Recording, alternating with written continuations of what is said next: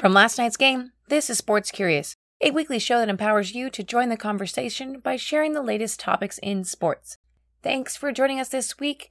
We are super excited this week to talk about the Kentucky Derby because how much fun is a Kentucky Derby? Who doesn't love drinking cocktails at a very early hour of the day and wearing a really cool hat?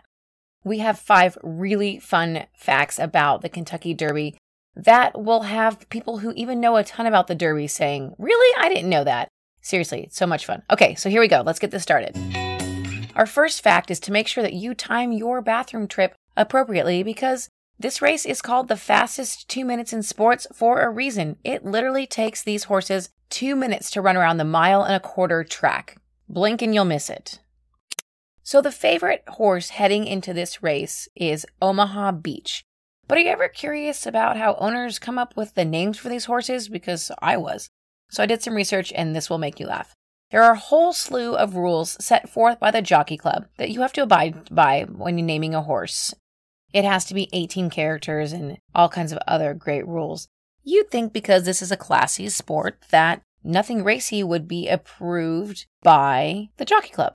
Well, that's not exactly true. There are a couple names like Hoochie Mama, yes, Bodacious Tatas, and Hardon, spelled Hardawn, have slipped past the reviewers. I don't know about you, but I would pay to hear these announcers talk about those horses during the race. So Derby horses, well, they peak early in life because there are only 3-year-old males that run in the actual Kentucky Derby race. So there are a lot of races that go before the Derby. Only one is the actual Kentucky Derby race. So you'll never see a horse win the Derby twice because they're only allowed to race when they're 3 and that's it. The horses and their jockey this year are competing for the largest ever guaranteed purse of $3 million, which is $1 million more than last year.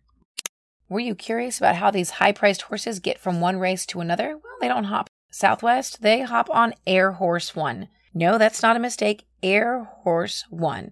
It's a Boeing 727 cargo plane that has the nickname Air Horse One. It's equipped with special stalls for these horses, even has in-flight snacks. And we'd be remiss if we didn't wrap up this podcast by talking about the Derby hat. That long-standing tradition, well, it started with a goal to have high-class spectators attend the race. And the Derby hat, as we now know it, didn't come around until the 1960s when fashion norms loosened up and big, bright, and festive were socially acceptable. Well, that's it this week. Thanks for joining us for this week's podcast about the Kentucky Derby. If you want to find out a little bit more about the Derby, such as how to bet and other things like that, follow us on Instagram. We're going to cover some of those in our Instagram stories. If you're headed to the Derby, have a great time. Be prepared for a lot of drunk people in big hats. And if you're headed to a party, I hope that these interesting points help you start a conversation with a stranger or a friend. Don't forget to go head on over to wherever you get your podcasts and subscribe, leave us a review, and as always, please share us with your friends because we love a good recommendation.